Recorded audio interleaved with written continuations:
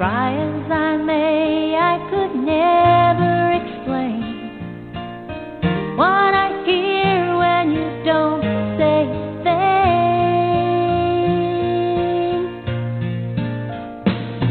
The smile on your face lets me know that you need me. There's a truth in your eyes saying you'll never leave me. The touch of your hand says you'll catch me if ever I fall. Hello, everyone, and welcome to Intersections Matches Talk Radio, a show for people who resonate with Mahatma Gandhi's quote, "Learn like you're going to live forever, live like you're going to die tomorrow." This is Jospina, your host and the founder of Intersections Match, a global personalized matchmaking and coaching company for successful and commitment-minded singles. I'm very excited to welcome to today's show Peter Gosline. Peter is a former hospital CEO of multiple East Coast-based hospitals with a 33-year career as a healthcare leader. In 2014, Peter founded PLG Healthcare Consulting, serving hospitals and healthcare organizations, providing executive coaching, interim management, and special projects, and is a life member of the American College of Healthcare Executives, as well as a speaker at regional, statewide, and national conferences. He holds an MBA from Cornell University, an MS in Community Health from the University of Rochester, and a BA from Tufts. Welcome, Peter. Thank you, Jospina. I appreciate the opportunity to be here today. Well, it's a pleasure to learn from you, and let's launch in. Let's start with, what are some examples of the issues, the obstacles for which physician leaders in particular might retain your services as an executive coach? Sure. Well, just a little quick background here. I've been an executive coach for a couple of years, having transitioned from the CEO positions prior to that. And I love this work because one can have a great influence on an organization as a coach. And I enjoy working with physician leaders as well as executives and managers. As far as physician leaders go, the people that I've coached generally are high achievers, and they really want to achieve more. And in some cases, they can't understand why that isn't happening. For medical professionals who are really experts in their field, they're used to being kind of in charge of their specialty area. And when they're asked to take it beyond that to deal with members of their department or colleagues or committee members, etc., sometimes they need a little help in figuring out how to influence others. So that's one of the ways I get involved. But also, high achievers in general want to advance themselves, and sometimes they need a little help knowing how they show up for other people and how they use their strengths most effectively with others, how they can read their audience, and a number of other things. So these are things I work with people on a regular basis, and we together in a partnership figure out how they can be more effective and influential, and then we celebrate their successes. Wonderful. Now, you mentioned how to influence others, among other things. What have you found to be common practices of the most influential physician leaders? What are some common practices or skill sets for people to develop, for physician leaders to develop in their goal of refining their skills and influence? That's an interesting question. It makes me think back over the period of years where I've worked with dozens of physician leaders in a management and administrative position, but also as an executive coach. And those that kind of rise to the top of the list, I'd say number one, have a high degree of honesty and integrity. And I find that I can count on them for this. We can, others can as well. And at times they they really need and are willing to go out on a limb to promote what they believe. I'd say other qualities, practices. I'd say people who are grounded personally, calm in a crisis, if you will. People who really know their role and use it to influence others effectively. I would say a very useful skill is ability to speak publicly, to lead and facilitate a meeting, as well as to influence an individual. And many physician leaders are good at this. But at times they can work toward achieving additional goals in these areas. I'd say probably the most important, other than the honesty and integrity, is the ability to develop and maintain relationships. Because in terms of leadership, you're going to get most everything done, not necessarily by yourself, but through other people. And being great at developing and maintaining relationships and communication is key there. Two other things that come to mind. One is the ability to be vulnerable and basically to be a leader by being vulnerable first. And I'd say a number of physicians in terms of their training have let me know that expression of vulnerability is not something they naturally focus on. And in fact, it's helped them be successful in emerging as physicians by being experts and not necessarily always acknowledging any vulnerability. But on the other hand, in terms of leadership, a great way to get others feeling comfortable enough to step up is if the leader's willing to show some vulnerability first. And finally, I would say a key practice is being strategic and having a strategic mindset. So you always have a plan in mind, and what you do is intentional relating to that plan. Does that help?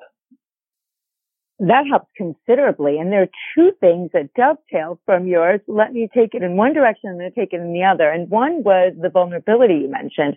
And as you mentioned, in terms of that vulnerability can be so important in making impact, being influential as a leader. And at the same time, right, it's not easy. It can be very difficult. Is there any tip, any starting point for someone who recognizes that gap for them, that they see the value of being vulnerable and at the same time they see their discomfort with it? What is one step someone can take, realizing that gap and wanting to increase their comfort level, or at least their ability to be vulnerable? What's one baby step they can take in that direction? I think first, just to understand the importance of that for people who are following that are perhaps a little insecure or worried about how they're going to show up to their boss or to their colleagues. And if someone in a leadership position can say that they don't really know something fully or have something to learn or acknowledge that, then it helps the people around the room kind of be more forthright and honest. And in a group setting, the team can be more effective if people can admit that there's certain things they don't know. And they don't all have to be experts. And it doesn't mean they're going to be criticized and that sort of thing. So it's just that knowledge, I would say, is a key step. And then using it, sort of take baby steps with it. If it's something you don't do naturally, and think about, what are the alternatives for me? I could not say anything. I could pretend like I know the answer, or I could acknowledge that maybe this isn't my area of expertise and someone else might do it better. And just think through the what's going to happen, what might happen if you took those steps, one of those steps, and sort of be strategic about it. So if people can do that kind of in the moment, maybe with some preparation beforehand, I find that, people that I've worked with, who come back to me and say, it worked for me. I took the risk, and I brought the group closer because of it. So taking the risk to actually notice a point at which you can expose that vulnerability to the good, right? On the other side of that, noticing that it actually helps the team to make greater impact, someone else to step in perhaps and fill that gap for everyone. And it actually helps the overall mission, and in that sense, increase one's comfort level in doing it again. Am I getting that right in terms of? Exactly. Yes, you've nailed it. Okay. Excellent. All right. And speaking of being strategic, I know you've mentioned that a number of times, Peter. For a junior, now I know you're used to working with, right, the physician leaders, or the people who have already attained leadership at their institutions. Looking from that direction to someone who is maybe a junior physician, a forward-looking junior physician, desiring to position themselves, right, for leadership down the road. What might you recommend for them from a strategic perspective in terms of things to keep in mind, or ways they can begin to position themselves in this way? Yes, I would say there's a number of things that could help them. And the first 4 things really could help anyone, experienced or junior, if you will. Sure. And then, but being strategic about it, I would go into a little bit more detail. But just briefly, sure. I would say know yourself first. Know your propensities, your style. What are your buttons? How do you deal with certain pressures? What brings you satisfaction and joy in your life? Secondly, be intentional about your day. Take some time, invest in yourself sometime at the beginning of each day, and think through what it is you want to accomplish today. A lot of people don't do that. They just jump into their day, and before they know it, it's noon, and then 4:00, and then the day is done. And if you ask them what they did today, or what was most important, it's hard for them to bring it back. So I would say be intentional, number 2. Number 3 would be use great communication skills. And this, I could go on for a long time, and there's a lot written about it, but I'd say probably the most important part of that is listening, active listening. Make sure you're present, that other people know that you're listening to them, and then use what you hear effectively in communicating with others. And 4th, make an effort to reach out to the person or persons who you report to. So you have a great rapport with, and some people call this managing up. And there's a number of things written about this, but it's really critical. Having been in position of CEO, I totally recognize and acknowledge that those reports of mine that were great at managing up are the ones I liked working with the best, and probably they advanced faster than anyone else. But if I were a junior position leader looking to expand my influence, I would go a little bit beyond that from a strategic point of view and look at some things that a lot of people don't spend a lot of time on. Look at your job description, figure out what it is that you're expected to do, and validate that with whomever you're reporting to. And while you're at it, find out how that person likes to communicate. Do they like memos? Do they like in-person meetings? How do they deal with stressful situations? Do they put it off, or do they welcome it? How often do they like meeting? All that kind of stuff. You need to be right there, kind of at their right hand, if you will. Not necessarily losing your identity, but just being there as a support. I say look for opportunities to express yourself and be ready to express yourself, and in those areas that you feel are important to you. And try not to be afraid of that or stressed out about it. Those are opportunities for you to build your reputation, and have people know you for having stepped up at certain points in time and been a leader. Those are things people remember. And it's not going to be an immediate response, but over time, if you show a pattern, when there's a gap, that you fill in that gap intentionally and in a professional manner, people will get to know you and count on you for that. And that will serve you.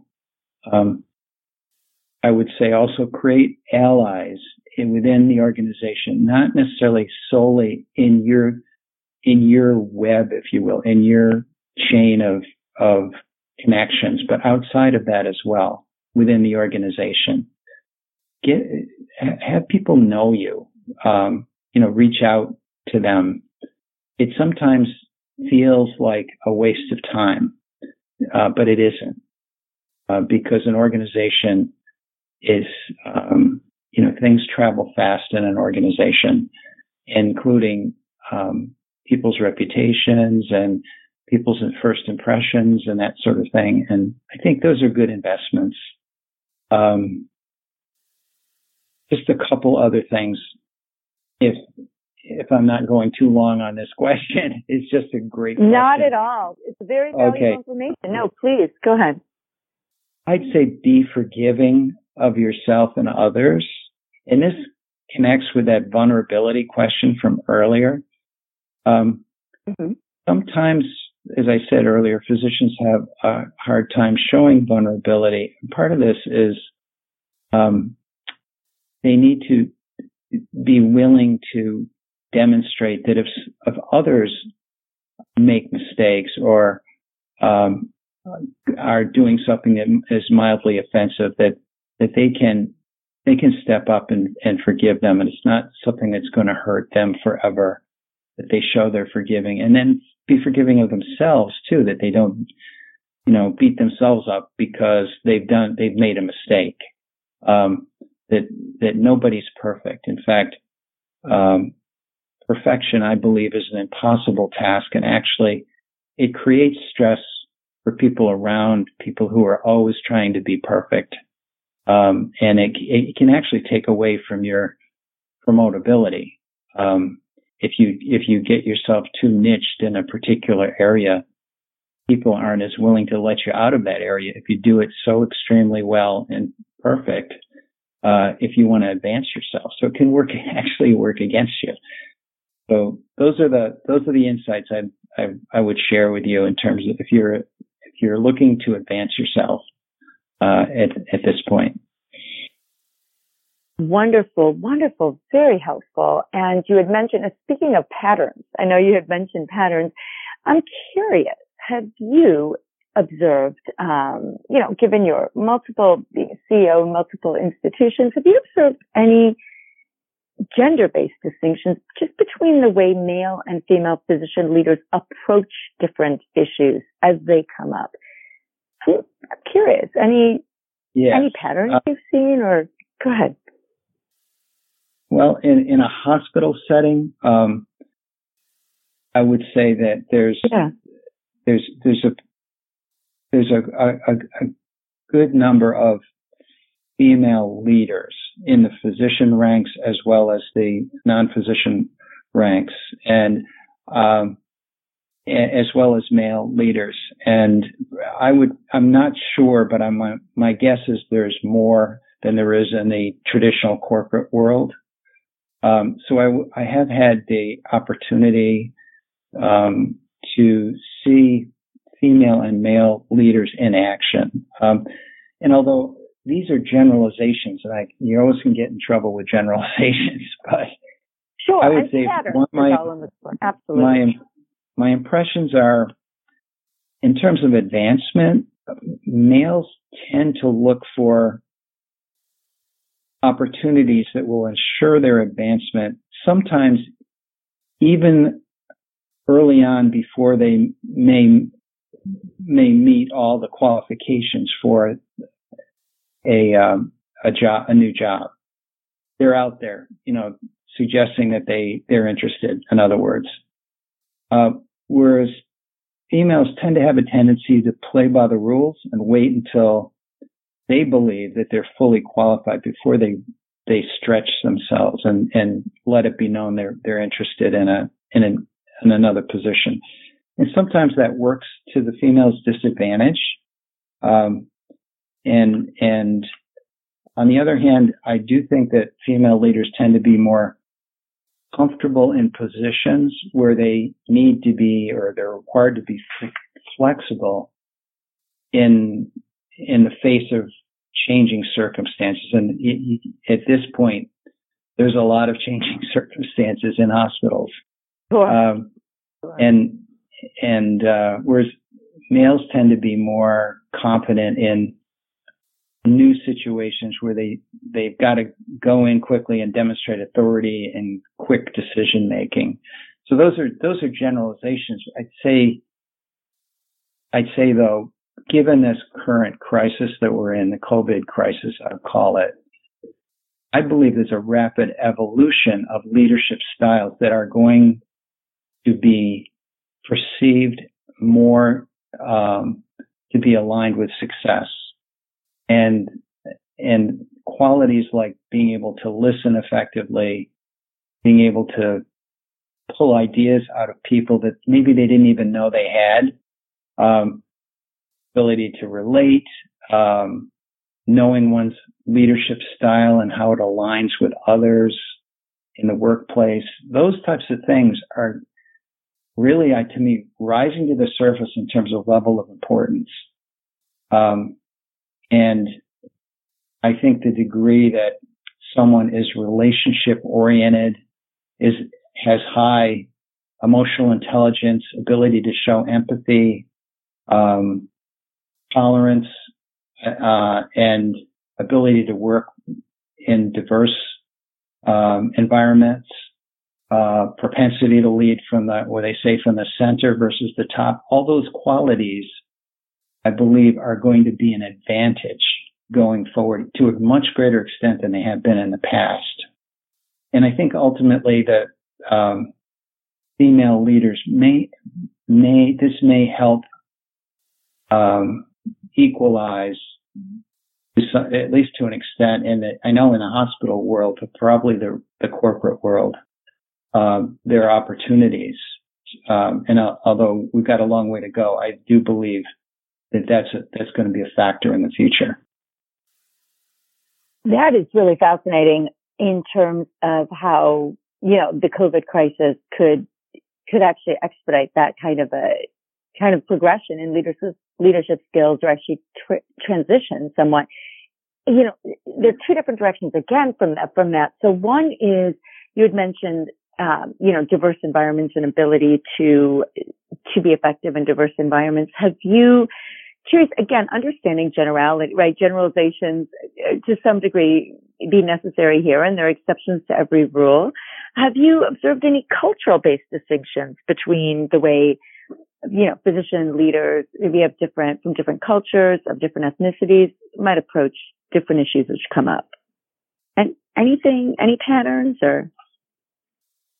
I would say just from my experience with some of the research that's been done, for instance, the Gallup organization, and they're pretty well known for their polling and the research they've done in terms of leaderships, and they've been around for a long time. I think since the 1930s, and they've involved thousands, if not millions, of subjects to come up to certain conclusions. They do a lot of work with assessing strengths, and teams. And they found that, with teams, when the team, most of the team has similar backgrounds, expertise, approaches, those teams are not as effective as teams that have diversity of strengths and experiences. And diversity, and in their definition, could be diversity of gender, of age, or race. And so the most engaged teams welcome diversity, and it does make sense. You have a group of people that are all the same or have similar backgrounds, education, evaluate things with the same criteria. They're not going to be as effective in a changing environment as those that are bringing new experiences or different experiences or different perspectives into a group. And so I would say that the cultural differences that you mentioned are really give a group a distinct advantage, because people are bringing new ideas and new perspectives into a group that would not otherwise have the benefit of that. And of course, it presupposes the team is a high functioning team. And that's a whole nother realm of research, et cetera. What constitutes a high functioning team? And of course, then a high functioning team needs to be able to welcome diversity, differences of opinion, and assimilate those opinions effectively to come up with better answers. And so, but I would say, in my experience, in the most high functioning hospitals I've worked at, diversity is welcomed, and experiences that are brought and perspectives are brought are utilized to make more effective decisions in a team setting. Interesting. Tell me, you again, this question might dovetail with what you'd mentioned with respect to leadership skills, right? In the COVID environment. But what are some, best practices, strategies to successfully navigate leadership in healthcare during this COVID environment, during this COVID recovery, post-COVID recovery? Yes. It's no secret that the world has been turned upside down with this COVID pandemic. And although it was predicted in the past that this could happen, nobody really got it until it happened. And the healthcare field in particular has been impacted greatly. And I know, the hospital leaders I'm familiar with have told me, how they're going through lots of dramatic changes and things like putting off elective surgeries, which is some of the one of the few things that actually bring some financial gain to an organization. And not only elective surgeries, but they're furloughing employees. The ER is changing in terms of who they're serving and how they're serving people. The virtual world is moved up dramatically.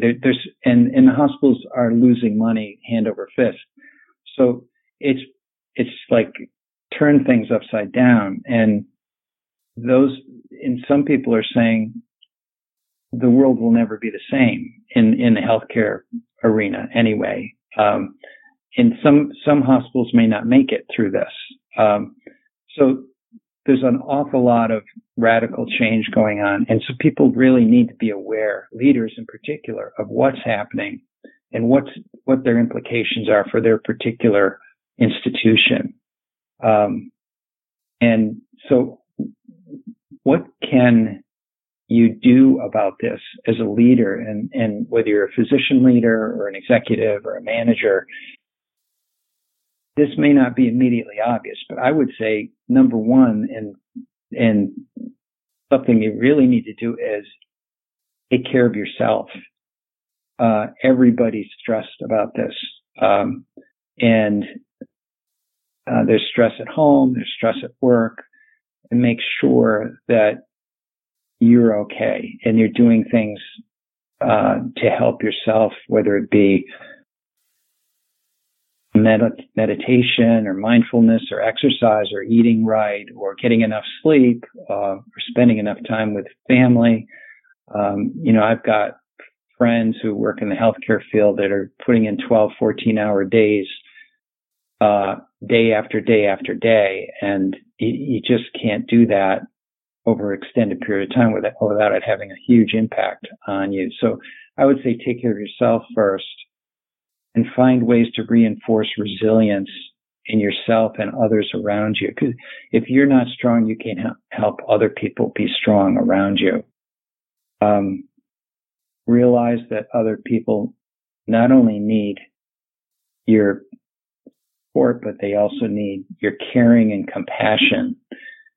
It's amazing to me that when I've read and heard about there's predictions that 1/3 of Americans, up to 1/3 of Americans, are going to need some kind of mental health support, based on, among other things, the pandemic. That's a huge number, given there's 300 million plus people in this country. So yeah, not just making sure the budget is balanced and that there's the right facilities and equipment and supplies and everything else, which are all very important, but that people feel cared for. That's critically important. So in my coaching business, in just as a little anecdote, I'm finding that the clients that I have in healthcare really are not as focused on achieving, their career goals or coming up with and implementing plans for making changes in their life so much. They just want to talk to somebody about what they're going through and figure out together how they can cope with what's happening today or tomorrow. And that's different than it was 6 months ago.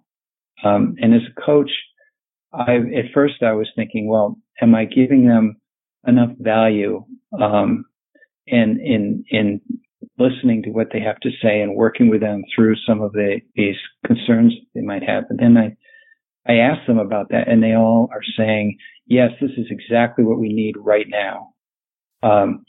So those are some of the things, some of the insights I'd like to share in terms of strategies to navigate. If you're a leader, reach out to other people if you need help too. Don't wait. And there are people out there that are willing to help. And there may be people you haven't reached out for before, because everybody needs connection in what's going on today. Interesting. Thank you, Peter. And if you anything you imagine physician leaders might be surprised to learn from hospital CEOs, as a former hospital CEO, anything you wish your physician leaders understood? Yeah, there's one thing that sort of came up a number of times as I was kind of moving up the ranks from a mid-level manager to a director to a VP to a CEO. And it was this concept of transference. And what that means to me is that people experience authority as they develop, as they grow up in different ways. And there are times when they've had either a good or a bad experience with authority, with someone in authority, whether it be a parent, a boss, a teacher, whomever. And they carry that with them. And sometimes they kind of put that on someone who's in a position of authority in another place. And it's not always accurate. Sometimes and that's where that concept of transference comes up. So how does this translate? Sometimes people who are reporting to people don't realize that the people they report to are, human beings like everybody else. And they have wishes and needs and strengths and weaknesses. And their intentions may be different than you think. And so, I know I'm working with some people very high up the ladder in terms of administration in some places, and they've shared with me that they have what you call imposter syndrome. In other words, they've got responsibility for thousands of people and millions of dollars of budget, and they're thinking, maybe I can't, maybe I'm not up to this. Maybe I'm not doing this as well as I could. Maybe I don't belong in this job. And so they have these insecurities, just like everybody else does. And so I think it's just an awareness that people are people no matter where they sit or stand in an organization, and we should look at them as being human and vulnerable at times, and also the good news is that you can relate to them, perhaps if you kind of let go of some of these preconceived notions of how people in authority work. I know that's long-winded, but you asked me. That's something valuable, nonetheless. Very valuable, very insightful, and like you said, comes from years of experience in this environment. So that is really interesting. Do you have any last take-home message you'd like to leave our physician leaders with? Just that this job of being executive coach has been very satisfying, but I think it's some of the things that I've learned could be useful. I know they'd be useful to others today. Taking more of a coach approach to situations, what does that mean? That means taking the time to listen to other people, acknowledging them, sometimes actually mirroring what they say before you give your opinion, and staying curious, especially if you have strong feelings, rather than express those feelings immediately. Just stay curious. What is it that you're driving at? Tell me more about this. That sort of approach versus sort of a direct, this is my opinion, no matter what you think kind of approach. I think that coach approach is going to get you much further than the latter approach would. Ask what and how questions before giving opinions. What is a great way to start a question? It doesn't put people on the defensive. Why questions sometimes put people on the defensive, but these are sort of tricks of the trade if we're a coach, that you really want to get as much out of the person in terms of what they're thinking first before you work with them on any kind of next steps or getting over any hurdles or obstacles or discussing underlying beliefs or that sort of thing. So I would say, if I were to leave you with a take-home message, I would say success in this environment for leaders is going to be much more related to their ability to be present, to be intentional, and to be connected. And those are three things that I think are worth some real concentration on going forward and will help you become more effective in what you do. Thanks, Peter. I really appreciate you sharing your valuable insights with us. Now, how can our listeners find you if they'd like to learn more? Sure. I'd be happy to talk with any of the listeners who have questions. Just just any question that you might have. There's a number of personality and management assessments that you could look at, for instance, or anything basically that where you want to get some suggestions, etc. You can email me if you want at plg3131@gmail. Or if you'd like, I do offer a 30-minute complimentary consultation for anyone who's curious about what I do, how I work with people that I coach, how they really bring them along in their journey to achieve what they want to achieve. And in those times, I can answer any questions as well. So that consultation, again, is free, and they can go directly to my profile page to set up a time, and that's at HTTPS and the www.soar.com/Peter L. Gosline, Gosline.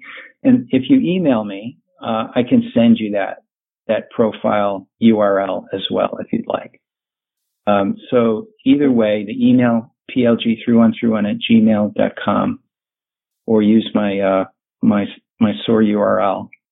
You can get to me. You can also find me on LinkedIn. Just put in Peter Gosline. I'll be there. Wonderful, Peter. Thank you. And for our listeners, in case you joined us late or would like to share the show with people in your life, I'd like to remind you that today's radio show will be archived and available as a podcast on Intersections Match's website, which is www.intersectionsmatch.com. Thanks, everyone. Have a great day. Try as I may.